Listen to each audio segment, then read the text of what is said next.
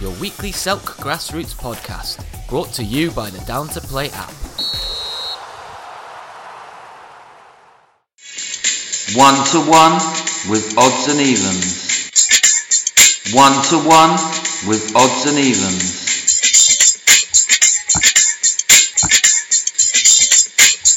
Recording. Yes.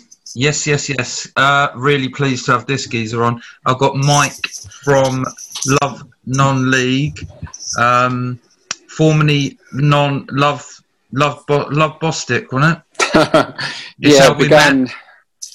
It began as Love Bostic Premier, I think it was, because that was the division where my team was that I support. They were in that division. And then they got promoted. So then I became Love Conference South. And then I broadened it even more to thought, let's just do the South. I think I did Love Non-League South. I've had more bloody names than... No, yeah, I remember we had some kind of dialogue and it was like, what do you think? And I think it's a brilliant name. Love Non-League just covers everything, doesn't it? That's right, yeah, it's pretty simple, it's pretty straightforward, it says what it does on the tin, and, allows me to try and push up northern way as well, which I've not really had too much sort of exposure up there, so I'm trying to get followers from up there as well, and to help players up there as well. Yeah, I mean, I've got a few links up there with Cleggy. I think he's at Ashton now. I've got a few links up there at FC United, blah, blah, blah. I'll just have to look through my phone and share the love of non-league. That's not a Clegg. That's not the Clegg that used to play for Man United, is it? Do you know what I mean? There was a Clegg there, wasn't there? Like a right back or something. Yeah, it's not him though. Because he became a physio at Sunderland. It's the other Cleggy who is, let's say, a bit more street, but he's a top fella, really lovely guy, and very accommodating when you go up there. He was formerly at what do you call it? Atherton Collieries. Yeah. Because you went up there, didn't you? Yeah, it's good day out. That we should go up. Once all this nightmare's over. We won't talk about the nightmare of COVID because everyone's fed up with it, I think. But when did you start then? When did you start on this journey? I think it was round about... the Twitter account actually started about 7 years ago. And I was just doing bits and pieces, and then I just got really bored with it, and I kind of left it. Left it for about 2 years. I didn't do anything with it, and I was sort of concentrating on other Twitter accounts that I've got. And then I came back to it and just sort of managed to start growing it more. And as I was expanding sort of divisions, and then more of the South, I was getting more followers, and from that, it sort of all the recruitment stuff started February 2019, I think it was. Just a player just came out of the blue and said, "Could you help me with finding a club?" I had no idea what he was talking about or how I could help him. But because I had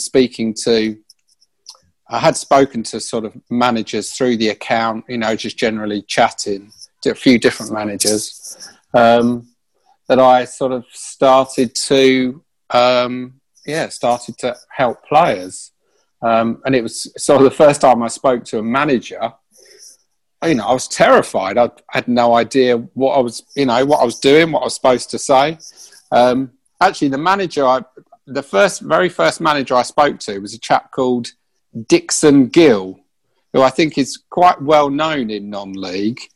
I think I remember in that conversation, he was part of the backroom staff for Crystal Palace when they played in the FA Cup final against Man United in 1990. I think I haven't actually looked him up, but I'm sure everyone knows him. A lot of people know him. He's well known in the game. I didn't really know him, although when he started talking about that game, I remembered that because I'm a Man United fan as well as my local team, although not so much anymore. So I remember that game very, very clearly. It was 3-3, then went to a replay. Was it 89 or something? 1990 was Man United against Palace. 1990, Ian Wright was... Ian Wright got the 2 goals, came off the bench. Yeah, that was a brilliant final. That was also the year of that semi-final day when Liverpool lost to Palace and United drew 3-3 with Oldham and then beat them in a replay. That was good old days. So I was having a chat with him, but I really didn't know what I was doing. I was just trying to wing it. And just sort of from there, I think I helped. So then I helped him get a player. And from there, what team was he with, Mike? He was with Egham. Egham, southeast, yeah.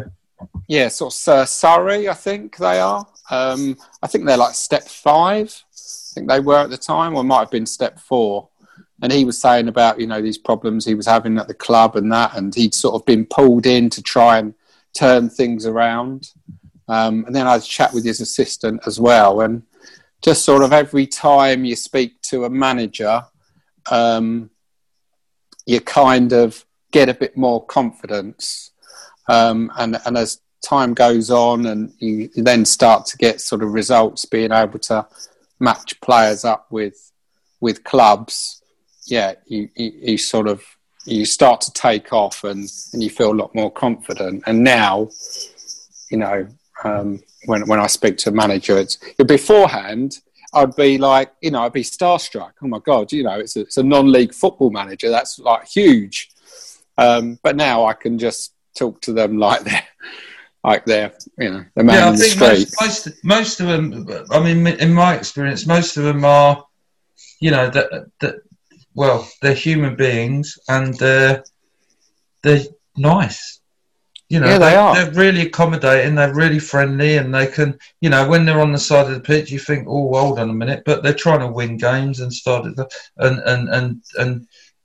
like the rest of everyone else. But they're genuinely nice people. Do you get these? What I'm interested in, and probably the listeners are interested in, how do you get 20k followers on Insta?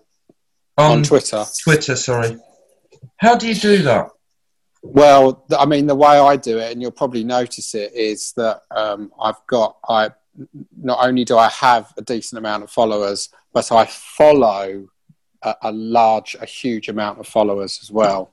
And that's what kind of does it for me, is that, sometimes I'll do tweets that get a lot of attention. I did one tweet about the Let Fans In campaign when it was really right at the very beginning, when people were starting to say, hang on, this doesn't make sense. What are these people doing in a theatre, and we can't all be spread out around a non-league club. And I did one tweet, and I remember doing it on the Saturday morning, and actually doing a tweet in capitals always seems to get more attention as well. I think it seems to stand out more to people as they're going through. And it was, a tweet about, please Boris, our clubs are dying and all that kind of thing. And it absolutely took off. And, it was getting like about 100 retweets every single hour. And over that weekend, it was massive. And in the end, it got about 2,500 retweets, which, is by far the biggest and best tweet I've ever done. And that brought in a lot of followers as well, because that was spreading the message of that of my account all over non-league, all over the football world, really. So that brought in a lot of followers. But I tend to follow a lot of people, which is basically just kind of waving at them to say, hi, I'm here. And then what I hope they do is they go, oh, who's followed me? Then they have a look at my page and think, oh, okay, that sounds interesting. I'll give them a follow, and away they go. So that's certainly the way. And with other accounts I've run as well, that's how I've that's how I've managed to get the followers up. Because I don't always have time to be able to put out loads and loads of content all the time, which is, you know, obviously another way of getting the followers in. The people that follow very few but have huge followers, you know, their content is really good and is very regular. So that's how I do it, and that's, you know, that seems to work. If you're saying hello to people and then you've got a good, attractive page, it will make people follow you. So that seems to work. And, you know, during the good times, it's sort of slowed down a little bit last couple of months, but I was sort of getting about 1,000 followers a month, which was pretty good. And I was thinking, well, you know, 12,000 a year, give it 5 years, you know, I'm going to have a fairly good old sum. But perhaps it kind of runs out eventually. You know, there's only so many non-league fans that are on Twitter. So I assume the more you go up, probably the harder it is to find them. But then when you look at someone like the non-league paper, they've got 72,000 followers. So that's the market. You know, that's the market. So there's a long way to go. And that's interesting, and that's good for you know, people that are on social media and young people, especially that are out there that are looking to grow their brand and grow their platforms and stuff. Because it's not easy. It's not easy. I've just looked at, you've got 13.8k tweets, 13,000, nearly 14,000. Yeah, nearly 14,000 tweets in just over a year, 13 months. So it's 1,000 tweets a month. Really? That seems like quite a lot.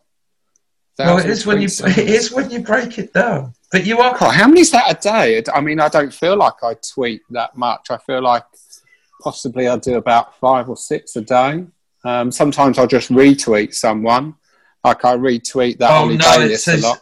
It says born October 2019, joined 2030. So that's over 7 years. So it's only 2,000 a year. Oh, okay. Yeah, that's not so bad. 2,000 a year.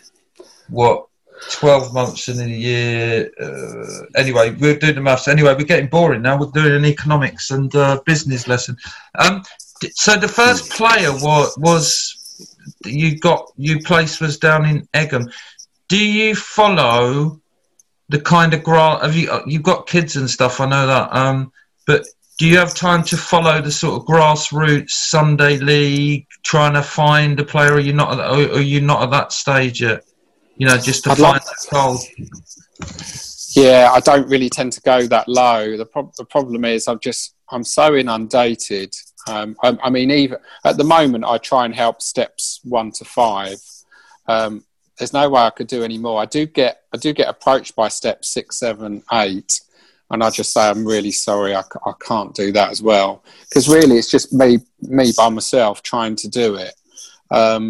You know, I've even thought of perhaps shrinking it down and cutting out step 5, but you know, step 5 has been pretty good to me, really. You know, some of the managers and some of the players have been good, and I think sort of the higher you go, or perhaps the lower you go, they're a lot more receptive to it. Having said that, I've got some great managers at step 2 that I've helped, and that see me as, you know, a good tool. Not calling me a tool, but you know, a good resource. Because I think it's about educating some of these managers, because I know I've had a couple that have said, you know what, I don't need someone like you. I know the football world. I know what players I want, and I'll say, yeah, but you don't know every single player out there. You might know the players you know, but there might be a player that's moved into your area you haven't got a clue about, and he might have come from the pro game and just wants to get back into non-league, and he could make your team better. You don't even know about him, but I do. So I think it's a case of sometimes educating the guys that have been in the game a long time. They'll be like, "Oh no, you know, this is all a bit new," and then, you know, eventually they come round to it. But definitely the younger managers are definitely more into using. Yeah, I suppose because they're used to doing the social media. I think everyone has a go at the social media and Twitter, especially. But there's only, I suppose, there's sort of younger ones are more active on there, and they would see what you're up to, and then they start checking out. But word spreads around between managers. What I've learned is that they all know each other, even at these sort of YouTube Sunday League level. You know, they all there's all connections to the levels, whether that's level 3, 4, 5. You know, it's quite interesting that there is a connect between that. So if someone's playing for a YouTube team, for instance, I don't know, All Stars or one of these sort of Sunday League teams, and they're playing with a player that plays on a Saturday at level 3, 4, 5, you know, there's recommendations that come through that, and I suppose they come to you, don't they? Yeah. I mean, I haven't had too much to do with those teams you say, but those Sunday teams, like the All Stars and all that. Yeah, they are teams. Although they're Sunday teams, I mean, the standard of them is very good, isn't it? So they are teams that I would potentially be interested in trying to help, because they get a lot of exposure, don't they? I mean, some of them. What was the team? The team that did well in the FA Cup at Step 4. Oh, Hashtag. Yeah. I mean, they're huge. Huge around the world. I haven't. No, they're massive around the world, and they are going places. But there's a real. I think there's a real, because I get around on a Sunday. I go and I'll see some really good players. There's a really untapped source, but they're all on Twitter. They'll find you and find other people to sort of represent them, if you like, or to help them climb up. But it is an interesting concept. I mean, one player, for instance, is Tayshan at Rising Ballers. I know that I've seen him retweet you, and Taysh, and he's a really nice young man. Oh, Tayshan, yeah. Yes, and that's what made me interested, is like, okay, because, there is a connection here. Tayshan's a really nice guy. Mike's a good bloke. Two good blokes going together on a journey, that's what really lights me up. It makes me think, yeah, this is cool, Yeah, that was a good one, because Tayshan, I think, contacted me, and I was aware of him because he'd done really well at Merstham, hadn't he? So I knew he was a good player, and then he asked for a bit of help, and I managed to get him into a trial at Hemel Hempstead with Sammy Moore and Jack Midson, and he was there for a couple of weeks, and he was doing okay.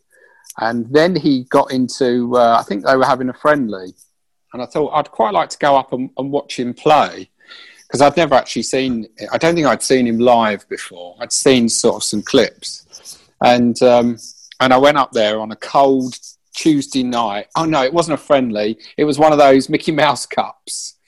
They were the local, yeah. Yeah, they were. Was it like they were playing Potter's Bar? So whether it was something like what county are there? Is that Hertfordshire or something like that? It is Hertfordshire, yeah. It's kind of it was a Hertfordshire County Cup, or so. It was one of those. Yeah. And I went up there, and I went on my way up there. I was thinking, God, a year ago, I'd never have thought.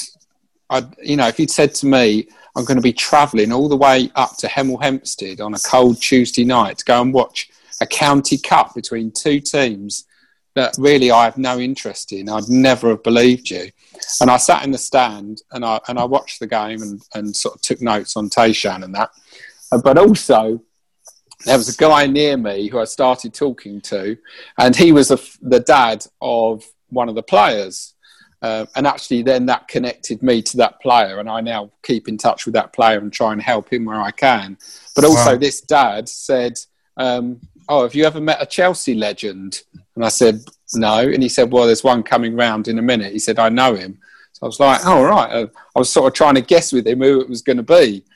And round he came, and it was Michael Dewberry. Do you remember him? Oh yeah. He was. Yeah, he was a centre back. I can't remember where else he played. He played a few other Leeds. He went to Leeds, I think. Leeds. Yeah, he went to Leeds. He came round, but he was on the radio. He speaks really well.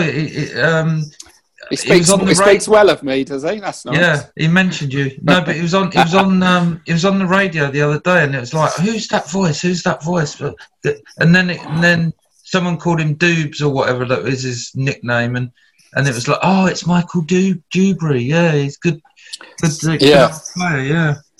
Yeah, well, he was so he was there. I think. So he often goes to, I think, Hemel games, and so I had a nice chat with him, and I thought, blimey, this is really, it's kind of really given me interesting experiences. And so I've kept in contact with, not with him, but kept in contact with that player where the father was there. So I'm going to try and help him where I can, and then I saw Tayshan after and had a good chat with him. In the end, unfortunately, they didn't take him on, and he went elsewhere. But I met Sammy Moore that night as well, and Jack Midson, and had a chat with them about Tayshan, and it was it was great. So on the way home, I was thinking, bloody hell, I've met I've met a Premier League star. Obviously, Sammy League and Midson have been excellent in the Football League as well. So that was a good evening. That. Yeah, it's good. It's good when you can actually find the time. You've got a family, like to get out on a Tuesday night, and as you say, sit in the stands, and you just. I think that's a big part of it for me. Is to get out and about as much as possible. But some of these guys do that every week in, week out. I'd love to. Yeah, I'd love to get out and about. Really, I'd love to. Be it's so difficult when you're married with a family and a job and all that kind of thing. It's and you want to watch your own team as well. It's very difficult to get out and watch other games. Yeah, but I've done bits and pieces here, there, and everywhere. Plus, I play football as well, just a little bit of six-a-side. So, and that's a couple of evenings a week. So it's just so manic. Hence why I struggle to be able to help as many players as I want to, and I feel really bad. People message me and I just don't have the time to respond on some of them, and they'll say, I sent you a message, can you help me? And I say, I'm really sorry, because just trying to help one manager, because I want to do a thorough job, and I leave no stone unturned. I'm like a dog with a bone. If someone says, I want a centre back, can you get me one? I will keep going until I find it. Yeah. Or the manager finds one from elsewhere. If he says, "Oh, actually, no, I've got one now," call off the dogs. So then I stop. But for me, it's about getting that success. Because if I get that success, I can shout about it from the Twitter account, and then that spreads the word more. The player might thank me on Twitter, the manager might thank me on Twitter, and then suddenly other people think, "Oh, okay, sounds like he's done a good job for so and so. I'll give him a shout." And then I get more and more managers asking for help. And actually, it's come to a point recently where I've not been able to help them all, And then a manager would sort of chase me up and say, "What, can you help me?" And I'm saying, "I'm really sorry. I've got about 3 or 4 managers before you, and I'm sort of doing them in order of when they came in because I'm trying to be fair to everyone." And they were like, "Oh, okay, fair enough." And then eventually I'll get to them and try and help them. But I think the busier I get, the more difficult that will be. By the time I get to them, they might say, "Oh, no, I'm sorted now." But, I don't want to spread myself too thin and try and help too many players, too many managers at the same time, because then I kind of end up giving them not many options each, and then none of them actually are successful. So I try and really focus on one project, get that done, then move on to the next one.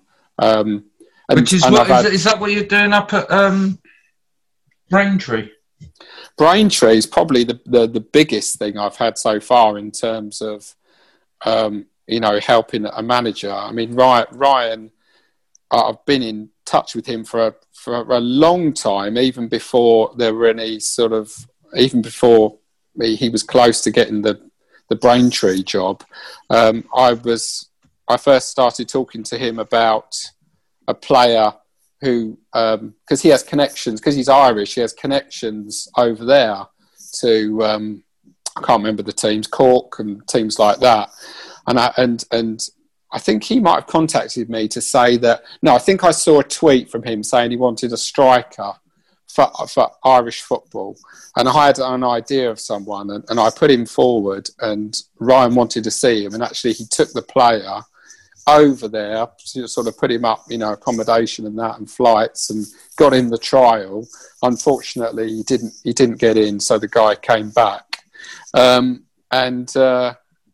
since then, I sort of kept in contact with Ryan, and as the Braintree thing sort of got closer, he asked for help, because really with Braintree were not performing very well, were they? They were 7 defeats out of 7 in Conference South. They were really not going well. So when the manager resigned, and a new manager comes in, taking over a team that's lost 7 out of 7, he looks to not a full broom sweeps clean, but he had to bring in some better players, and I was in touch with him quite a bit about helping him on that, and in the end I helped him with. He made 8 changes from the 11 that had lost on the previous Saturday, and then his first game was home to Concord on the Tuesday, and he brought in 8 new players, and 4 of those that I'd facilitated. So, and because I'd done that, you get a real kind of connection to these players, and I never thought that I would be supporting, either another team or supporting other players as strongly as I do my own non-league team. And when Patrick Oman, who I've helped before, he's the goalie who's now at Braintree, he's on dual reg from Carshalton.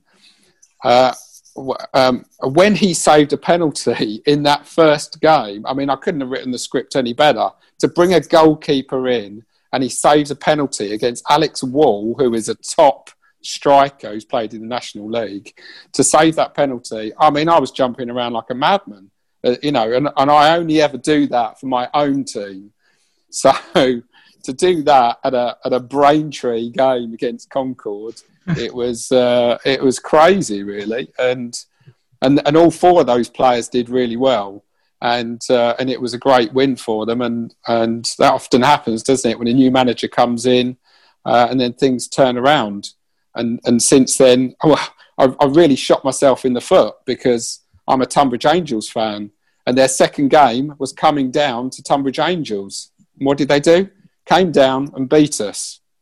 And not only did Patrick, the goalie, have a very solid game, but Tom Derry, who I arranged to come down, ex-Angel, he goes and scores as well. So, how did you get Tom Derry down to Braintree? Because, as you know, I know Tom quite well, but... Oh, that's right. Yeah, you do, yeah. But he must have just... Because he's got drive along... I just thought, why has he gone to... Because I know he doesn't like travelling that much, but I suppose it's not that far, relatively, to... from where he lives to go and get into Tunbridge, but yeah, it was a miracle signing. I just thought it was a brilliant signing, actually. Well, he is a great player, and even up until the end at Tunbridge, he was still having good games. I think he scored the winner in one of their FA Cup matches in their good run to the first round. And but I think Steve McKim, Tunbridge manager, he just fancied a bit of a change, and he brought in chap Tommy Wood, striker, who's excellent as well.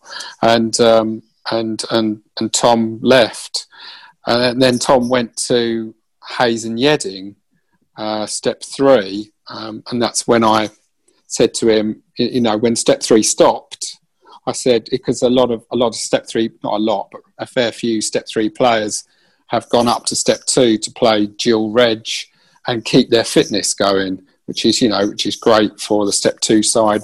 It's great for the step 3 side. Although the danger with that is then they like it in the step 2, then they want to stay. But with Derry, then it gives an opportunity for. Then it does give an opportunity for players to come through the bottom end and come up and get an opportunity at sort of step 3. So it kind of works. It always works out both ways. I feel. You know. And I think when Hayes and Yeading, when step 3 stopped, it was a great opportunity for Derry to be able to continue playing. And when Ryan said, I need a striker, my first thought, I went through my list. So I've got a list of all positions of players that I like, and Derry was near the top of them. And I thought, he could work for them. And he's come in and he's been excellent. He's been usual Tom Derry, really. You know what you're going to get from him. You are going to get goals. You're going to get a lot of effort from him. And he's been very good in both games. Mm. So, what's the plan moving forward? Are you going to just keep plodding on? Well, it's tricky, really. It's a tricky one, isn't it? I don't know what I want to do. Some people say, you should go and be an agent. But then I think to myself, okay, it's all right doing this. I'm sort of comfortable doing this. But when you're an agent, you've really got to have a lot more knowledge. You've got to have real knowledge of all the football laws and contract law and all that kind of thing. So I certainly don't think I could go and do that and set up by myself and just go for it. One, it actually costs money, and I would only want to do that if I think I could get some of that back. I've thought possibly of, actually I've been talking to a couple of agent companies about possibly sort of coming in with them and working with them, sort of being like their non-league arm. And then that way I could tap into all of their knowledge and their contacts and kind of learn it through an established company, which is much better than just starting from scratch when really I'm just winging it. I'm learning as I go, and I'd rather have someone teaching me the ropes than me trying to sort of learn it from scratch. So that's an option. I'm quite interested in scouting as well. I've done a couple of scouting workshops with a really brilliant company, a guy called Jed Searson. He used to be a scout in the professional game and at West Ham and stuff like that. And he's really good. His workshops are great. And last night I did a workshop with a chap called Hugo Langton, who is the Lewis manager. He's been in the he's been around for a long time. He's a UEFA A licensed coach, and he was doing a workshop opposition analysis, and I was on there I was totally out my depth. I was on there with all these coaches with all these qualifications, and we watched a half of football, Leeds against Everton, and then we were supposed to kind of dissect it about with their tactics and all that kind of thing, their attacking mentalities and their transitioning and all that kind of thing. And I was like, blimey, wow, just looks like a 4-5-1 to me. That's all I can say. But it just goes to show, because then when they started talking, it was almost like talking a different language. I was trying to pick up on things, but it's incredible how much is actually going on in a football match. There's so much going on, so many different tactics, and it's so in depth. And to the layman who's just watching it, who just thinks it's 22 guys kicking a ball around, it is so in depth. And that fascinated me, actually, that those guys talked for about 45 minutes about the philosophy of Leeds and that kind of thing. And I was like, wow, that I clearly have so much to learn about the game. But that kind of made me think, I'm really interested in that and trying to learn that. So I think I've got sort of a few things I want to do. I just want to learn. I want to learn the game as much as I can, really, because then that will help me with kind of identifying players who I should be putting forward to clubs. Because the most important thing for me is I've got to put forward quality. Because if I don't, and it's the same as with an agent, if you're giving crap quality to managers, they just won't use you again. They'll just think, oh no, everyone that he gives to me is just rubbish. So it's about building up that product. Oh yeah, okay, I'll ask him because he sorted me out before. I see what else he's got. And that's, with a couple of managers, they keep coming back to me again and again because I'm able to get a good result for them. So in terms of, what I'm going to do, I'm just going to try and keep growing the Twitter account first and foremost, because that is the foundation that everything shoots off from, really. And if over the next 5 years, if I can build it up and get over 50,000 followers, then that'll be great. And then who knows from there, really? I don't know where it's gonna take me. I definitely need help in more ways than one. And I've got a lad from Bristol actually who's done some media for another non-league club, and he's going to help me sort of in the background, sort of setting up databases of my players and things like that, just to make it easier. So come in from someone, say, right, want a left-sided, want a left winger of a certain age, with these certain attributes, or they've got to have played at a certain level, then I can say to this lad, right, this is what I need, give me some options off the database. And then that's kind of a fluid database that's ever changing, always being added to or removed. So he could come in handy actually. So I'm hoping that could be quite a good partnership. So in terms of the future, who knows? I'd love to. Part of me thinks I'd like to be sort of part of the recruitment team of a club, but that probably needs a lot more experience. But having said that, if you've got a huge database of players, I could be quite useful to a club. And I think perhaps, I don't know if this is right, but I think perhaps one day, if I keep growing, that I hope one day a club might say, "Can you be our sort of exclusive, kind of recruiter?" And then I'd have a bit of a decision to make, because do I just work with one club, or do I work with them all, which is what I'm doing now? So I'm not sure whether that would be the right thing to do. I don't know if I'd get more experience that way. I don't know. This is all totally so new to me. I don't know. I'm just learning from day to day, so I've no idea where it will take me really. But I'm just enjoying the ride. I never thought I'd be doing all these things a couple of years ago. Have you ever had it's great. I've just followed it from the start really, and got in contact with you. But what have you ever had that player that you thought, hold on, everyone is wrong about this player? And you like you said earlier on in the interview about, you like a dog with a bone, you don't stop, and this player, has there ever been a player that you thought and that, nah, they're wrong. This, he's had 4 or 5 trials and it's just not happening. And then eventually it just snapped. He found the right place or the right level and has gone on to do all right. Not really. It's kind of the opposite. Sometimes I have players that are, they're really ambitious and, they desperately want to make it, and they think they can make it a certain level. And so I try and put them to that level, and the feedback I get is not good. And then, they kind of might give me an excuse about why it didn't work out there. So I think, well, okay, all right, well then I'll give you another go somewhere else. And it's the same thing again.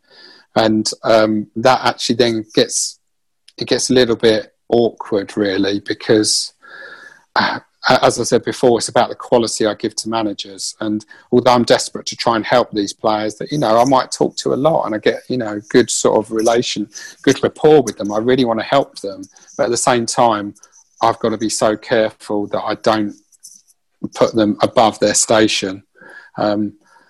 And actually, one thing I learned was players coming back from injury, because I had a player once that his CV, I hadn't seen him play, but his CV was really good. He played at high level. But the one thing was he was coming back from like an ACL injury, and he had played at step 1 and step 2. And so I put him in at a step 3, offered him to a step 3 club, and they said, yeah, we'll have a look at him. And the manager actually called me after, and I thought, well, that's a bit odd. They don't normally call me. They just sort of normally message me. And he said, Mike, he said, that player, I was like, yeah, was absolute crap. And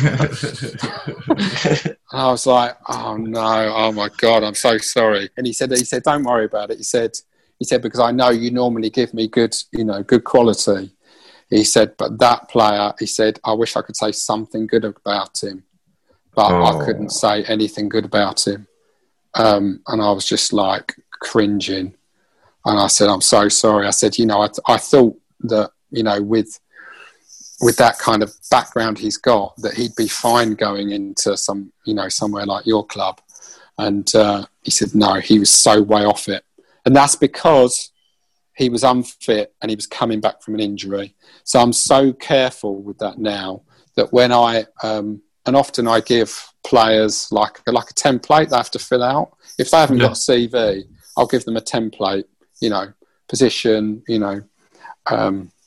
location, what kind of budget you're looking for, what clubs and appearances. And right at the bottom now, I put, physical condition, match fit, unfit, injured, so that I know exactly, because now that is a huge factor for me where I put them. And I think I've avoided similar situations by holding back players or putting them somewhere else.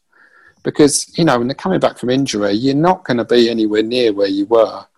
Not only are you trying to sort of get comfortable again after that injury, but you've got to get match fit. And I've had that a couple of times actually, where I've put players in and they've been coming back from injury and it's just not worked out, and the feedback has been really bad.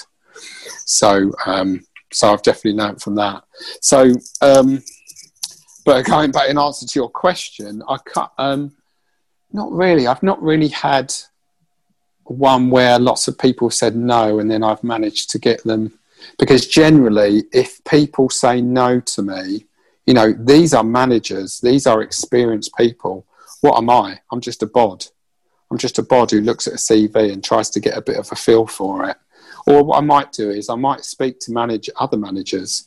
If I see a club that's mentioned on the CV and I think, oh right, okay, so-and-so was managing that club then, I know him, I'll contact him and I'll say, what did you think of that player? And then they give me some really good feedback, really good feedback. And then so what I do then is I use that, because them saying he's really good is a lot more useful than just me saying he's really good. So I'll put him forward, here's his CV, and also Fred Bloggs at Cadbury FC says da-da-da-da-da-da. And then suddenly that gives a lot more weight. It elevates it. And but the one thing I will always try and say to players is you've got to have footage. You've got to have video footage. Otherwise, so many managers say it's so difficult to ascertain a player just off his bit of paper, his CV. Because often, it's like with any CV, it's not just football, but you'll embellish it, won't you? Or you'll miss out the bad bits. So it's a case of trying to see through that. But if you've got footage and the player and the manager can see the footage, then that massively helps. How long would you say take up? How long would you say the footage has to be? Yeah, you've got to get a good balance. It can't be too short, but then it can't go on forever. And also be careful about the music that you put on there. I've had a few managers that say, "Oh God, that music was terrible. I couldn't. I don't know why I just didn't turn it down." But they say, "Oh, I can't be No, I know watching what you because that mean. music was doing my head in. You know, and Yeah. one of them said something like, "Oh, I feel like I was in a lap dancing club when he was watching the footage and listening to that music. It reminded him of a gentleman's club, which The made me laugh. gentleman's club, yes. Yeah, I Listen, didn't- Mike.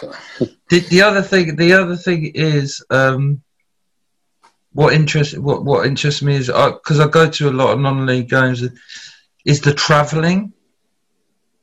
Yeah, Like Tuesday training, Thursday training. I mean, I support a club on the South Coast, and there's players that travel down twice a week for training, or they're expected to travel twice a week for training, and then the Saturday matches. There's a lot of car journeys. yeah.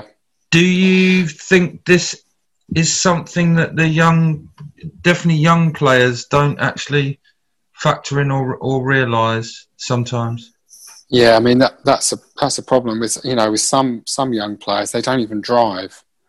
So when I was trying to get someone even into a trial, he would say, "Okay, well I'll leave 2 hours before because I've worked it out. I've got to get the bus, then I've got to get the train, then I've got to get another bus at the other end." I was thinking, "Oh my God, you can't do that twice a week, and then get public transport to the game as well. It just doesn't work." So if they don't drive, that's a big problem. But managers, in particular non-league managers, a lot of them are very hot on having local players. They don't want players travelling 2 hours, both ways for training. They just don't want that because it will knacker them out. The player will get fed up with it. So, if they had a choice of two players about the same, they'll always go for the more local one. That's been quite a strong theme. Well, yeah, and it's a real commitment. If you're working, you've got to have a job. Some of these guys have got jobs that are kind of flexible. I've done a bit of not research. I'm a bit nosy, so these are the things that interest me. Is like, how do you actually fit this into your life? We know you love football. You're not earning enough to sort of, you're not earning enough to sort of. You've probably got enough to live on, but not. Maybe not. If some of these players don't get paid a lot of money, let's be honest. No, it's just a top-up, really. And they have to work, and it's like you have to have a flexible. I suppose that's why a lot of them do coaching and stuff like that, so they can coach at a school, leave at 3:30, and then factor in that journey. But it is a commitment, man. Yeah, it is, and it's often one of the first questions a manager will ask me is, where does he live? Because if it's too far, that rules him out straight away. What they might do sometimes is, say, okay, we'll have him, but he doesn't need to. If he lives quite a long way away and they're really keen on him, they might say, just come in once a week, come in on a Tuesday, but then train, be happy for him to train somewhere else more locally.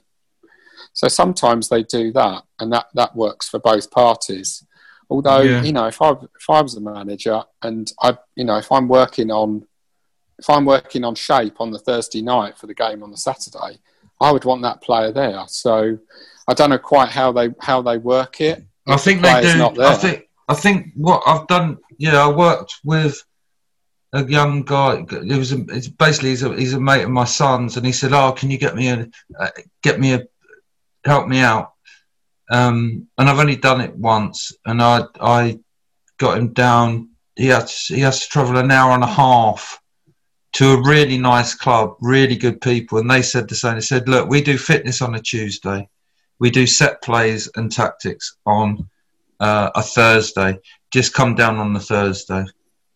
We'll give you a bit of petrol money. We haven't got loads of money, but we've seen the potential there, and if you advance, you could get up to quite a fairly decent level. But it's a long process. You've got, especially now with the season being broken up, and you can't get a run of games and all that sort of stuff. It's quite difficult, isn't it? Yeah, definitely. But I can sort of hear the light going up in managers' eyes when they say, "Oh, where's he live?" And I say a location because my geography is not great. I'll say a location. I'll say, "Is that any good?" And they're like, "Oh, that's perfect. That's right on our doorstep," and they're really, really happy about that. So it's interesting. I never realised how important location was to a manager in non-league until I started doing this. It's huge. It's all about getting the local guys in. Having said that, you look at someone like Tunbridge. I don't think any of the squad live in Tunbridge. A lot of them live in Essex, East London, that kind of thing. Yeah. But I suppose it's probably about an hour. It's probably not too bad. It's when you're getting up to an hour and a half, 2 hours each way. That's when managers say it's just not going to work. And if you do a full day's work, and you probably have to leave work straight from work and drive for 2 hours through the rush hour. If you get traffic, imagine going from West London, say Hillingdon, coming over to Braintree. Yeah, it's just. You know what I mean? And public transport at Braintree doesn't. I'm just not singling it out, but it's just an example of somewhere it's not particularly close to the station. I've been there on a Tuesday night when Whitehall got relegated and couldn't get home. A geezer for a Braintree fan had to kind of kindly drop me off in St Albans somehow. He was going that way, but really. So yeah, imagine being a player because you're there another hour after. It's like fuck, it's quite a problem. And actually, Ryan, the Braintree manager, last week, he said, "Can you get me a goalie for a training session?" I said, "Because my goalie, I've given him the night off." So I got him a player from, I think he lived in somewhere like Enfield. But he was taking public transport. It didn't matter too much because it was just a one-off. He was going to help, but he kind of called me after the session, and he was sat on a bench at like Braintree Station. No, and he was, I'm just, waiting. I'm here on my own. There's no one around. I don't know when the next train's going to be. All that kind of thing. And it sounded like he was in the middle of nowhere. And just imagine if you're doing that regularly, weekly, it's just not going to work. Gaffers just won't want that. No, and you've got to be really obsessed and really committed. And I suppose that's it. Listen, we come to the end of the show. It's been really, really good speaking to you. Pleasure. Thanks for coming on. Just really, right. really, really, really interesting. I hope the listeners will follow you on Twitter.